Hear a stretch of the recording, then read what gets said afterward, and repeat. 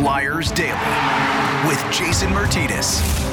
And here we go. It is Flyers Daily for Saturday, the 5th of November.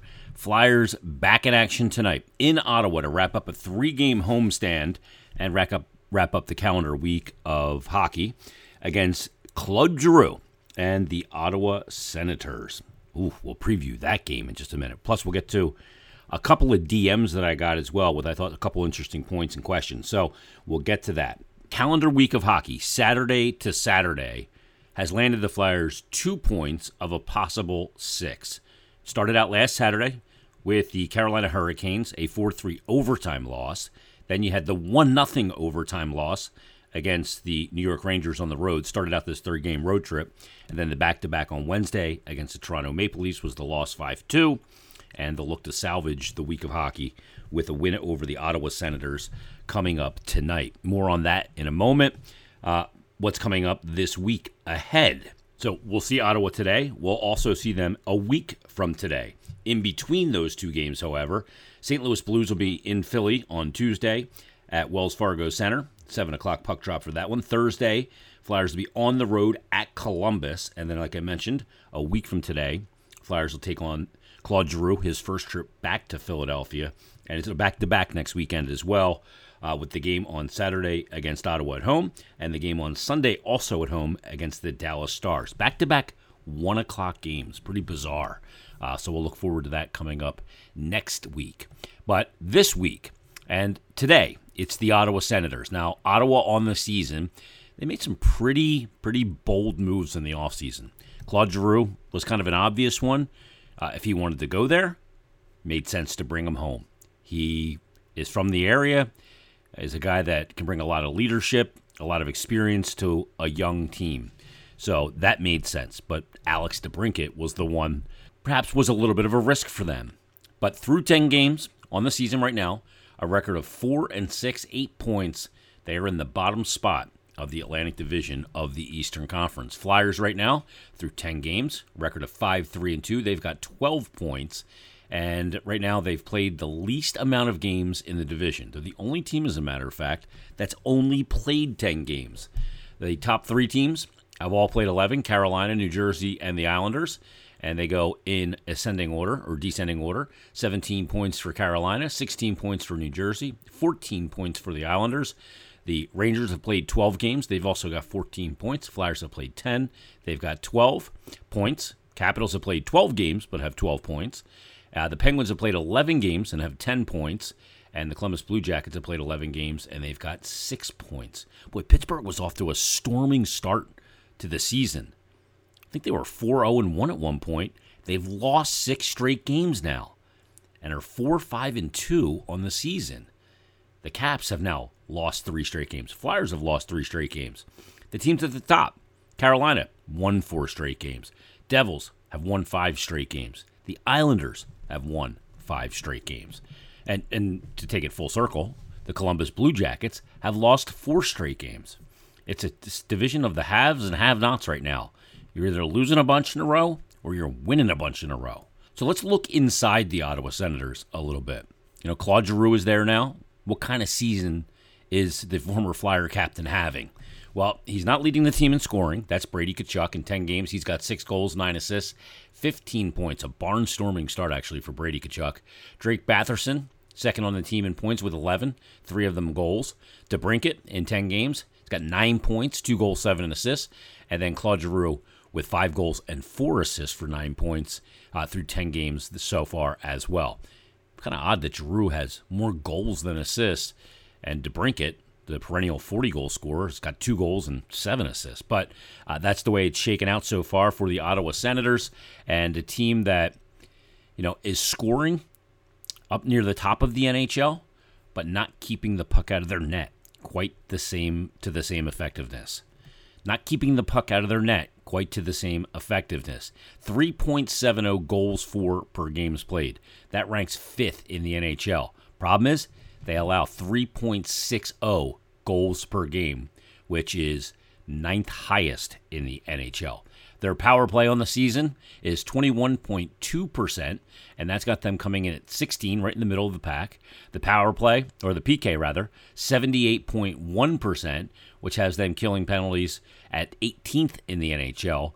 And their shots for games played, average, what they average per game, is right in the middle of the NHL, 15th with 30.1.9 shots per game, and they allow 34.3 shots per game, which is 8th most in the NHL. Flyers are the 3rd most shots allowed in the NHL with 36.7, and only 26.3 is what they're generating. So it's the Flyers and the Sens tonight in Canada's national capital of Ottawa. And like I said, we'll see Claude Giroux in Philadelphia coming up a week from today.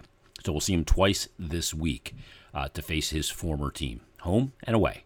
So we'll look forward to that. Let's get to these couple of DMs that I got. The first DM came from Sean P. Mahoney. Sean DM'd me and said this. Jason, I'm a daily listener. Love the show. Keep up the great work. First of all, no problem. Thank you.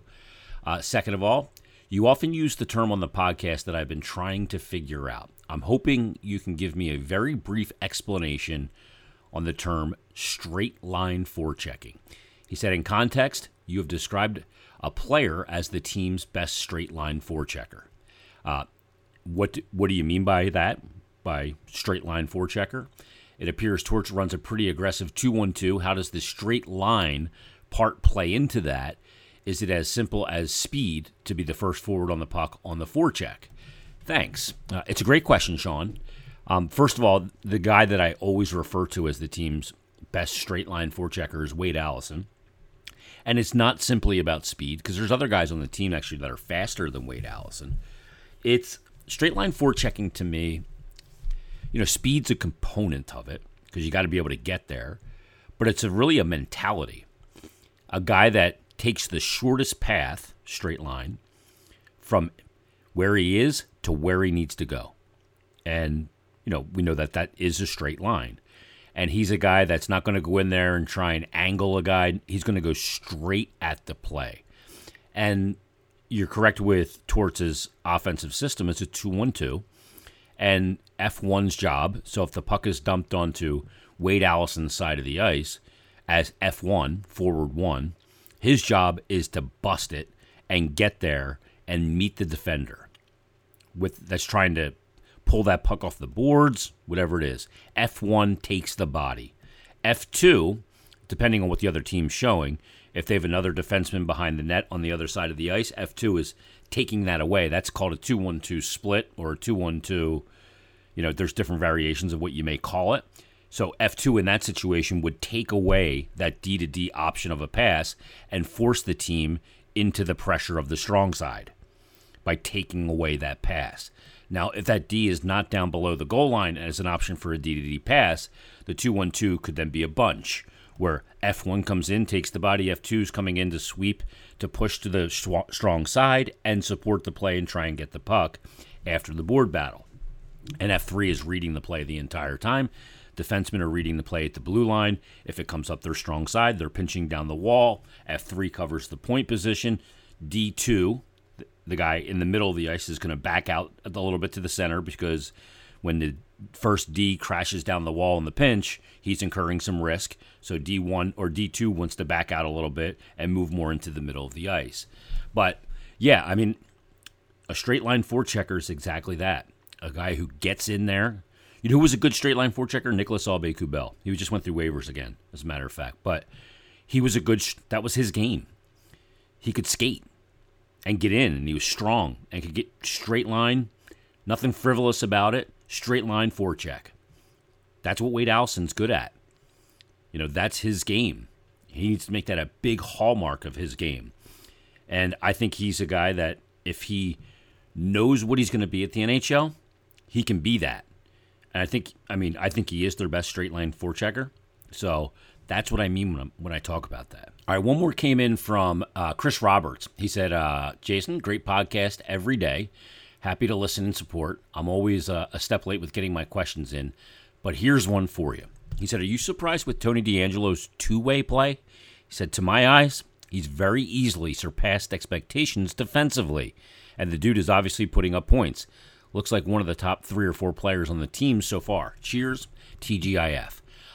Yeah, it is better than I thought as well. We know that he's a player that's got offensive upside. And on the season, in 10 games, 2 goals, 5 assists, 7 points. He's got a power play goal and 3 power play assists. We knew he was going to help the power play. I didn't know that he was as good of a defender as I've seen so far. Now, this is a really small sample size, but the reason why I tend to buy into this sample size is because of the sample size of last year with Carolina. I saw him play a bit last year, a good bit, with Jaccob Slavin, and I go, yeah, he's a great partner, but look, he's playing on top pair, and they were a really good defensive team last year, Carolina. So I look at it, I go, this guy might be just a better defender than maybe we thought he was going to be. You know, a lot of people, when they signed him, would tell you that he was a total gong show defensively, that he was Keith Yandle of last year. And that's just not true. It's just not. He's got an active stick. He plays the game with a lot of emotion, which I think sometimes could be a double-edged sword. It could cause him to overplay situations, or it could cause him to run on emotion sometimes when you need to be cooler, more level-headed. But the way he attacks the plays, the way he defends, and his gaps, I think, have been good. And I think him and Provorov have looked pretty good together. So I think they complement each other the way they play on the ice together as well. And his ability to push the puck up the ice, we all know about that. But yeah, I think that you're right, Chris, that I think that he does defend better than I was ready to admit or that I really knew. And again, this is a small sample size. We've seen him with the Flyers and Ivan Provorov. But remember, he did play about a little more than 2/3 of the season last year on the top pair with Jaccob Slavin on a really good team, and a team that was really good defensively in the Carolina Hurricanes. So maybe he is a much better defender than maybe the reputation. Sometimes guys, and especially guys that can be a little bit, have checkered history, or guys that people are very polarizing on, whether that's because of the way he plays the game or because of some of the things that have happened off the ice with Tony DeAngelo. Doesn't matter. He is one of those guys that a lot of people seem to have their mind made up on, and maybe the narrative isn't completely true. Maybe he's gotten better defensively. That can happen. He is still a young player. So, yeah, I do think Tony DeAngelo has been better defensively, and he has surpassed my expectations as well, at least to this point. All right, everybody, thanks for listening. Flyers Sens tonight. We'll see El Capitan tonight, Claude Giroux, against the Flyers in Ottawa. We'll break it down tomorrow on another brand new episode of Flyers Daily. So enjoy your hockey tonight, and we'll talk to you tomorrow on Flyers Daily.